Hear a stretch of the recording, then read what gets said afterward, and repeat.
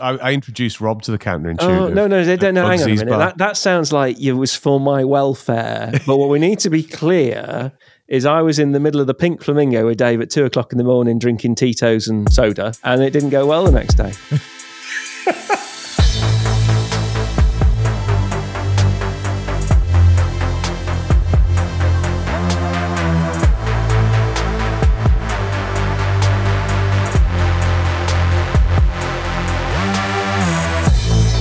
Welcome to Cloud Realities, a conversation show exploring the practical and exciting alternate realities unleashed through cloud-driven transformation.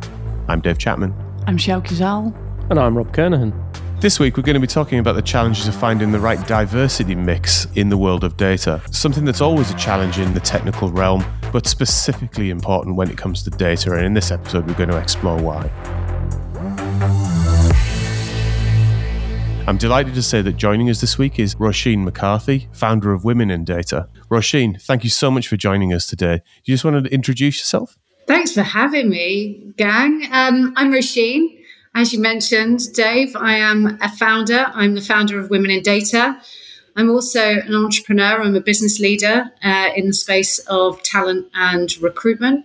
I'm a mother, and I often feel like I'm an imposter. Welcome to the club. Yeah. Exactly. Oh, as do we all. Well, let's kick off with some background, shall we? And really just bring us up to speed. So when did Women in Data kick off? What was the catalyst for that? And just share a little bit about the journey so far. Well, Dave, it's an interesting story. It's a personal story, the inception of Women in Data. It was back in 2014. And in my day job, the one that pays my bills, I've been running a recruitment business for the last 2.5 decades. And it was in 2014, we were looking at the year-end reporting. We had our most successful year of trading to date. We placed more people and more global opportunities than ever before. And I decided to throw gender into the year-end reporting. What I learned at that moment changed my world forever. We placed less women that year than we had ever historically. Wow. And it didn't sit right with me. So I decided that day to go about spending a considered amount of my personal time researching why. And I set off on a qualitative research project to learn the reasons and really engage with females across the industry to understand what was happening. What I was learning was not only were women not joining the sector, their careers were stagnating faster than men's, and actually they were leaving the industry to not return. And at that point, I was compelled to do something. It was actually my mother that compelled me to do it. I shared some of the horror stories with her, Dave, of, some of these qualitative stories that I was gaining from women that I was working with. And she challenged me that day. She said, Roisin, it's time to put up or shut up. Do something about it. You're the most connected woman in data.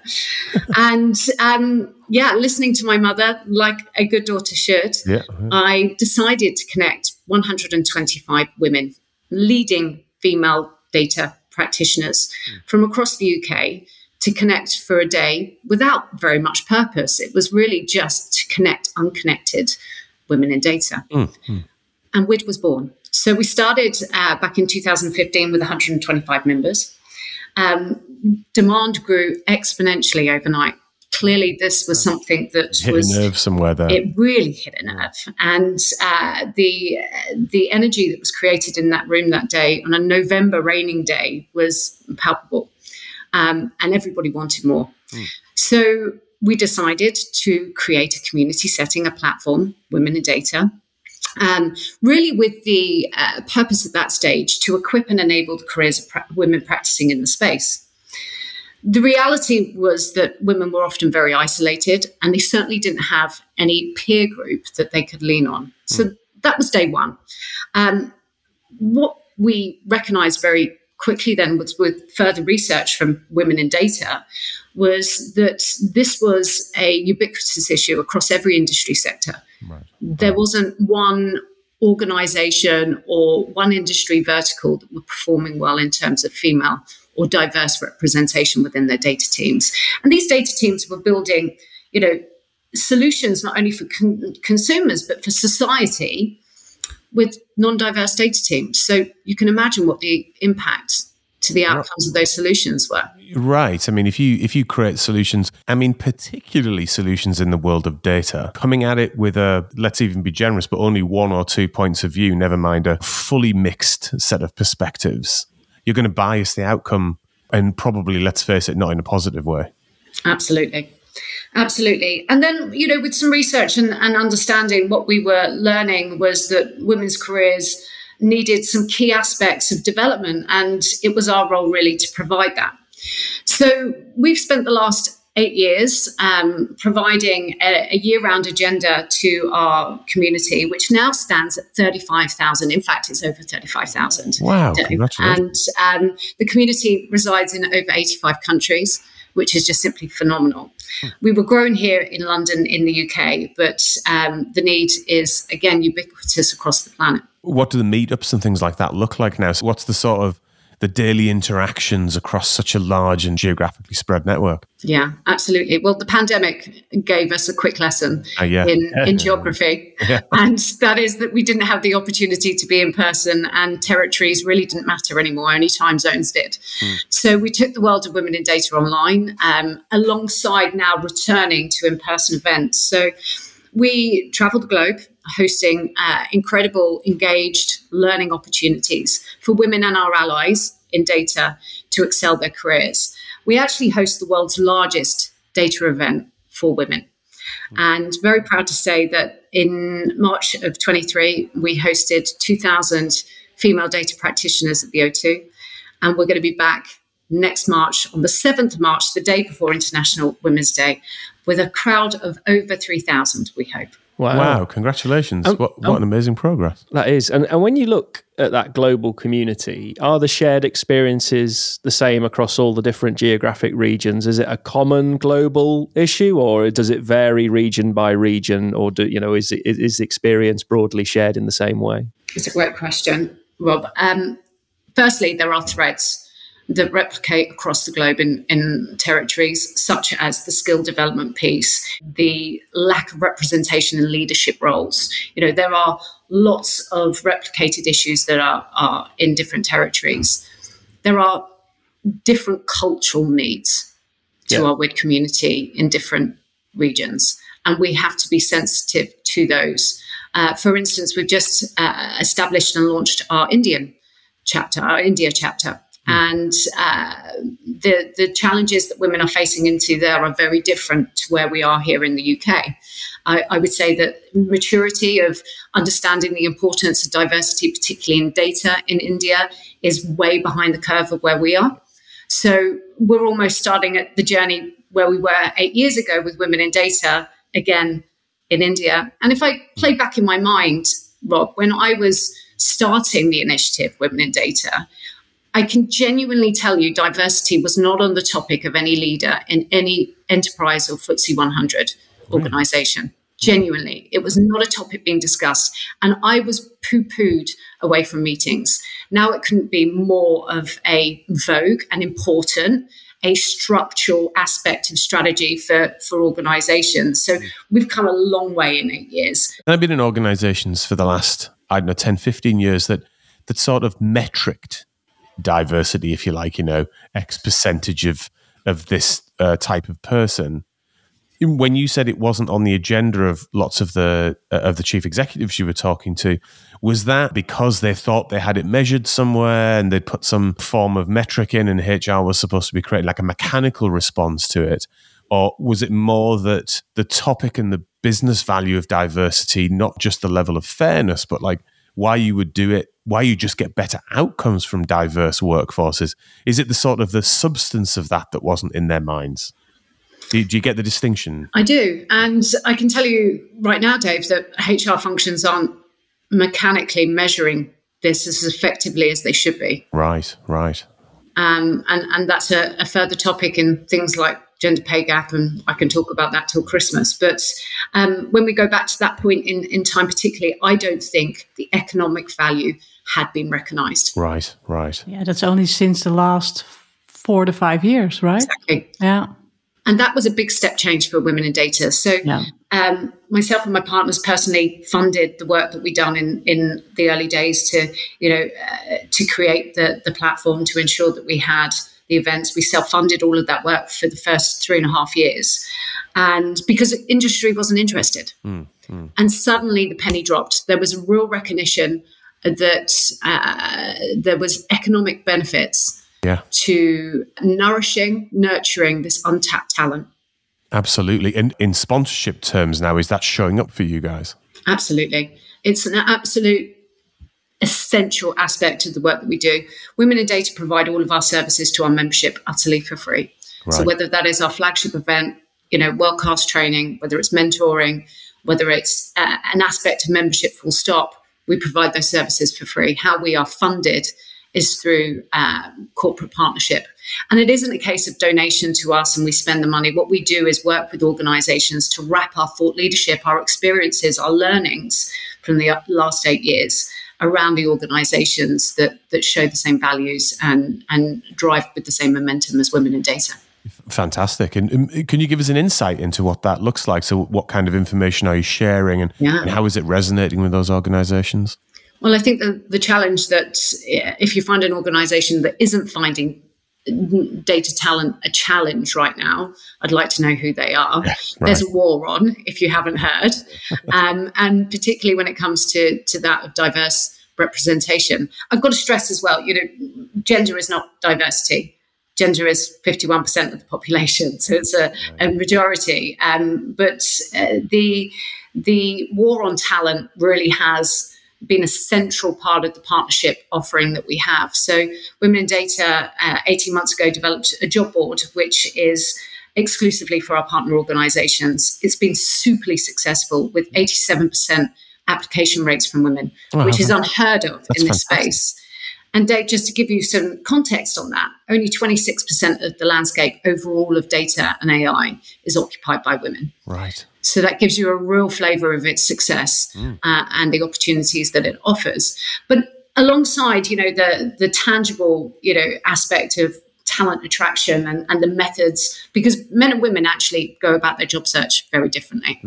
Some news for you, maybe not, but women don't tend to apply via a job advert 9 times out of 10. Right.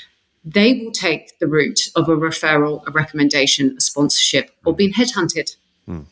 So if you are relying on an advertising mechanism alone for your recruitment drive, then you are going to not receive a balanced shortlist. Right. So it's these sort of tips and tricks and experiences that we bring in and we wrap around the organisation. There's 2 other key elements to partnership with organizations. The second of the 3 is community build. Data is always referred to in enterprise businesses as, being transformational and how they have to bring siloed data capabilities together. Well, the community needs the same aspect, and particularly women need a joined up base in which to navigate their career internally in an organization. So we assist organizations in, building a successfully maintained, sustainable community for women practicing in this space. And is that a mechanism you focus on now? So obviously you've got the groundswell, you've got this amazing community built. Once they're established in a role in data, that ongoing mentoring to help them guide their way through the complexities of very large organizations to make sure they get the right opportunity. There's a huge value in that to make sure they get to the top, because that diversity at the top of the shop will then help drive a better culture back through the organization. Absolutely, Bob. And another interesting stat for you is that the average tenure of a data scientist today is 15 months. It's really short. Wow. However, when you segment that by gender, it's 20 months to women. Right. Interesting.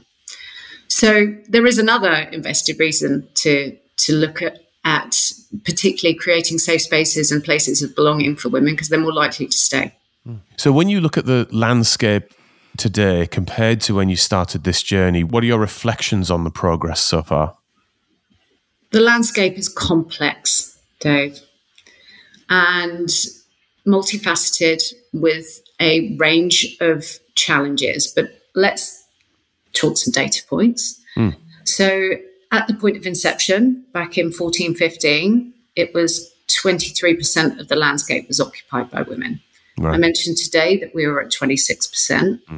That's fluctuated in that time. So we actually, in 2019, had got to 28% occupational roles. And the pandemic set us back. Pushed it back, yeah. So that's the first data point. We're now sitting at 26%. We've got work to do to get ahead of the curve again. And is that going to take another 5 years to do?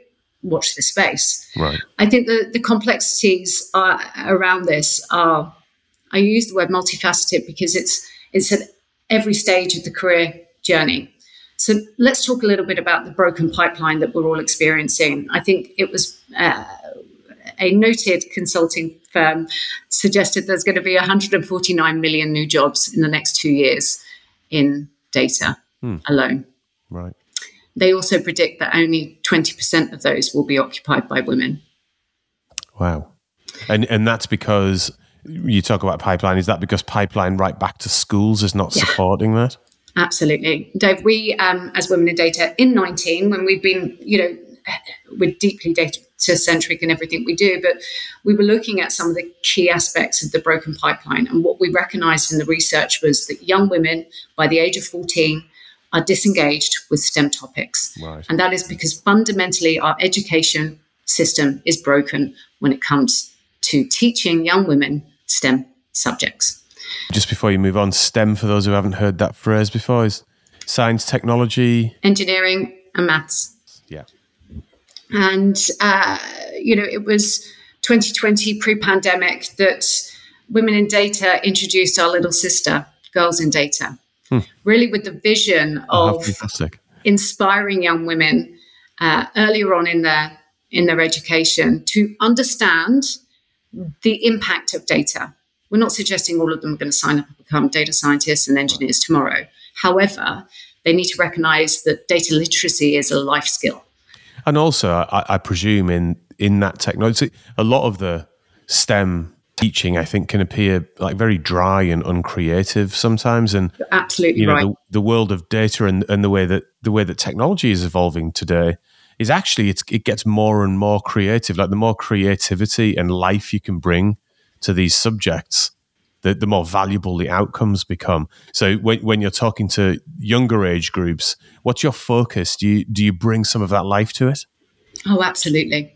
So when we started off on the research, we worked with reception age school children.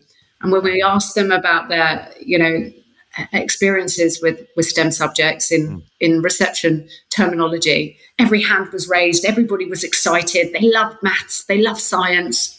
And we continued this research through the years, and the numbers dropped and dropped and dropped and dropped. Right.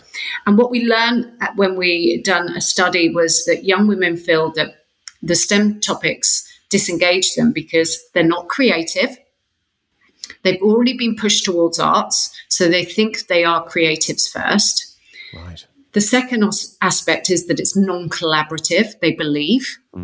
The third is that it's binary, so it's right or wrong, and nobody wants to be wrong in their learning. Yeah. That isn't a feeling of success as you are progressing in your education. The perception there doesn't leave enough space for you to have opinions and have debate. It's like 0 or 1. Exactly. Binary. Yeah. And the final influencing factor, which really did break my heart, is that girls and boys feel differently influenced in the home about STEM. So boys feel that they are encouraged and supported, whereas girls less so. And I think all of these factors drive to where we are today, on top of a curriculum that is not fit for purpose, never mind fit for the digital age, regardless of gender. Yeah.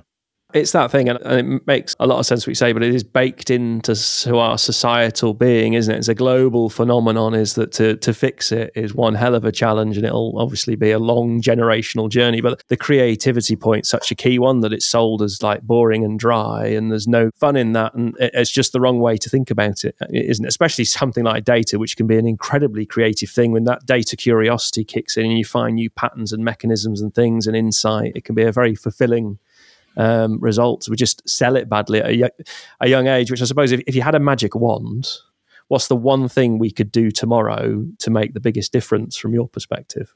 Support girls in data. Shameless plug. Shameless plug. Shameless plug. Let me tell you a little bit more about what's happening right now on the ground. So we have thousands of our women in data community with their hands firmly raised, ready to volunteer and get out into schools and inspire. Girls in Data have developed a curriculum called the Inspiration Sessions, which is planning to do exactly that.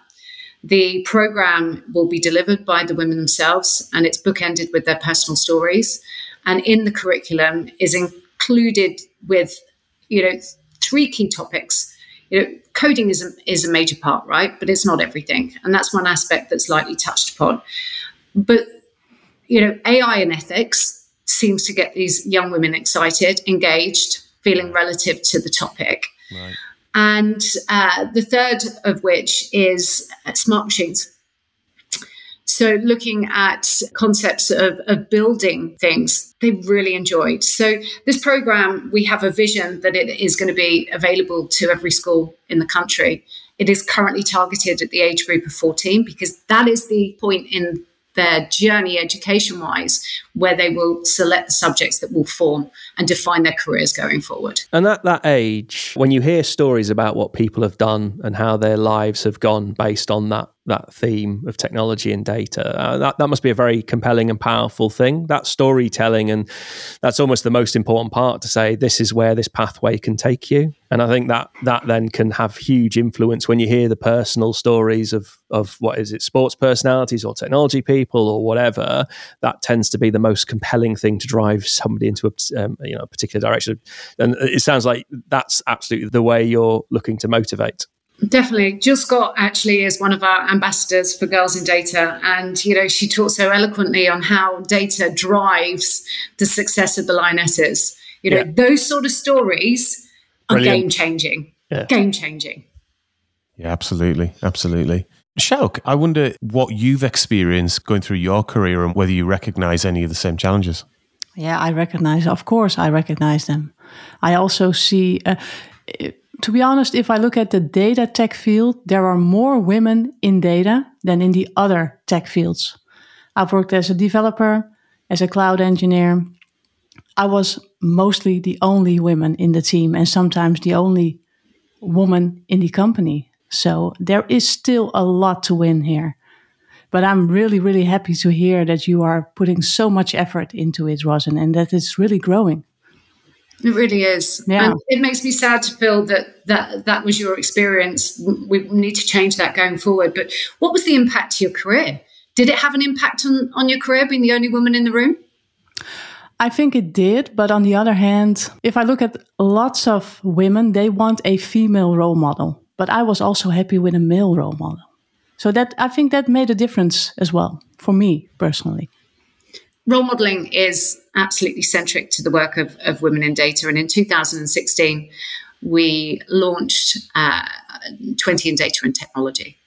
Now, this is a series that showcases phenomenal women at every stage of their career. This is not a power list. This is not a list of who's the biggest and the bravest in the world of data. It showcases brilliant women changing our world around us through data. And we're actually just embarking into the 6th series of this project, where we will then have 120 women in our alumni. This role model series has had huge impact for the community, and these role models are accessible. You can reach them at events, you can connect with them, they will come and speak in your organization. They are true trailblazers. And as I say, we recognize women early on in their career, pioneers, entrepreneurs, technologists. It's a phenomenal series. I really recommend taking a look. If there's somebody listening who would like to get involved or, contact one of these role models, how would they go about doing that? Absolutely. First protocol is become a member of Women in Data. I remind you, it's utterly for free. You can join us at womenindata.co.uk to sign up for membership. We'll get access to our events, our event calendar, where so many of these role models are included within that. But also, Dave, I've got to say, the nominations are open right now. So again, get to womenindata.co.uk where you will find the nominations page. If there's someone that's inspiring you, if you feel that you have something to give to the community and a story to tell, please consider self-nomination. Great. And then maybe just to bring today's conversation to a bit of a conclusion, let's try and gaze forward.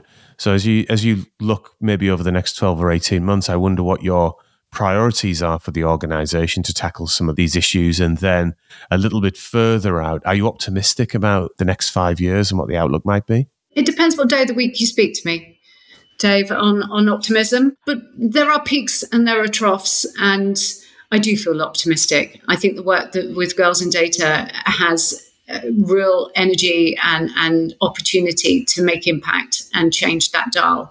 But the reality is right now, for every 4 men who are entering a career in data today, we do not have a whole woman. It's 0.68 women to every 4 men.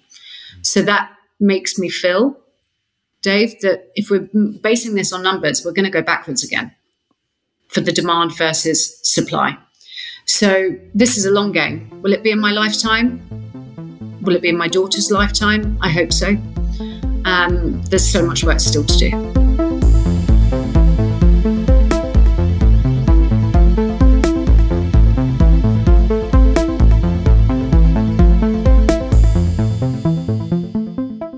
Sjouk, what have you been looking at this week?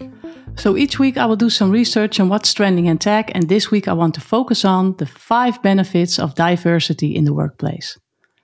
So diversity in the workplace means the acceptance and inclusion of employees of all backgrounds. And a diverse workplace is a very important asset, since it acknowledges the individual strengths of each employee and the potential they bring. So what are then the concrete benefits of diversity in the workplace? First one, increased productivity, but also creativity. The improved cultural awareness, a positive reputation, and lastly, marketing opportunities. So a question to the whole group.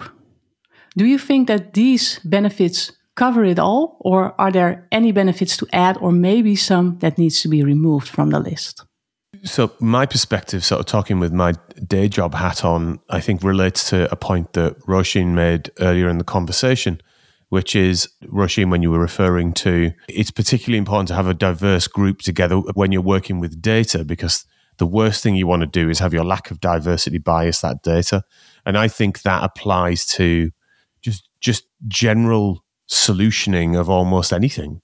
So it seems to me to be, if you put the exact same group of people, same demographics, same age, same background in a room with a problem statement, you are going to get a very one-dimensional answer to that problem.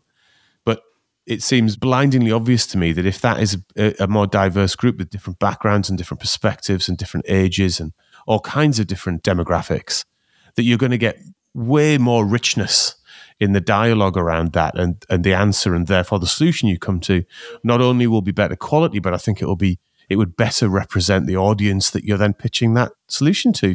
Do you think? I totally agree.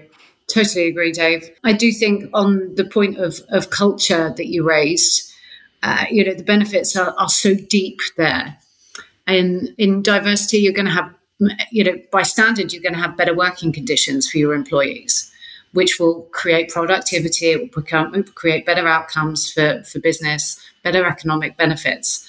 But the reality is a diverse workforce has better working benefits and conditions through flexibility, through opportunity, through promotional opportunities and beyond. So I think that for a long-term game, the culture aspect for an organization is a big win, a big, big win. It's a similar effect to when you democratize access to IT systems and push them outside the domain of the IT professional. Diversity of different roles and backgrounds creates radically different thinking around what they're actually doing, and just generally creates better results. It is that let the biggest community you can with the best diversity access the problem, and you'll always get the best result, won't you? It's that keep it within a narrow silo, and protectionism and things like that within these types of systems just don't work, or they can work, but they don't get the best outcome.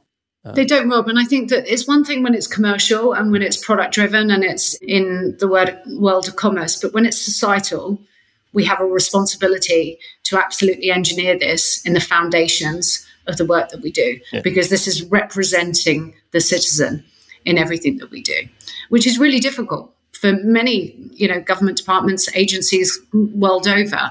But that should be a fundamental pillar and strategy point in building their data strategy. I also think it's just more fun. Totally. Yeah, that is what I wanted to add to it. It's much more fun to work with a diverse group of people and learn from each other. You just learn so much about the world generally as well. Yeah. When you travel, ask the questions, be inquisitive, find out more. Great, you get more empathetic with the world at large as well. It just creates better humans, I suppose. Totally agree. Yeah. So what a great and inspiring conversation today, Roisin. Thank you so much for joining us. Particularly, I know you're back from a fairly hellish week over in Vegas, and we really appreciate you hauling yourself in. So thank you so much. Thanks for having me. It's been great fun. And we wish you just endless luck with your mission here. It is one of the more important ones I think we've had on the show. It's a real pleasure talking to you. So we end every episode of this show by asking our guest what they're excited about doing next. And that could be a great restaurant you got booked at the weekend, or, getting outside and away from the desk for a little bit, or it could be, the next thing that's exciting you in your professional life. So Roisin, what are you excited about doing next? I cannot wait to announce the next flagship conference for women in data.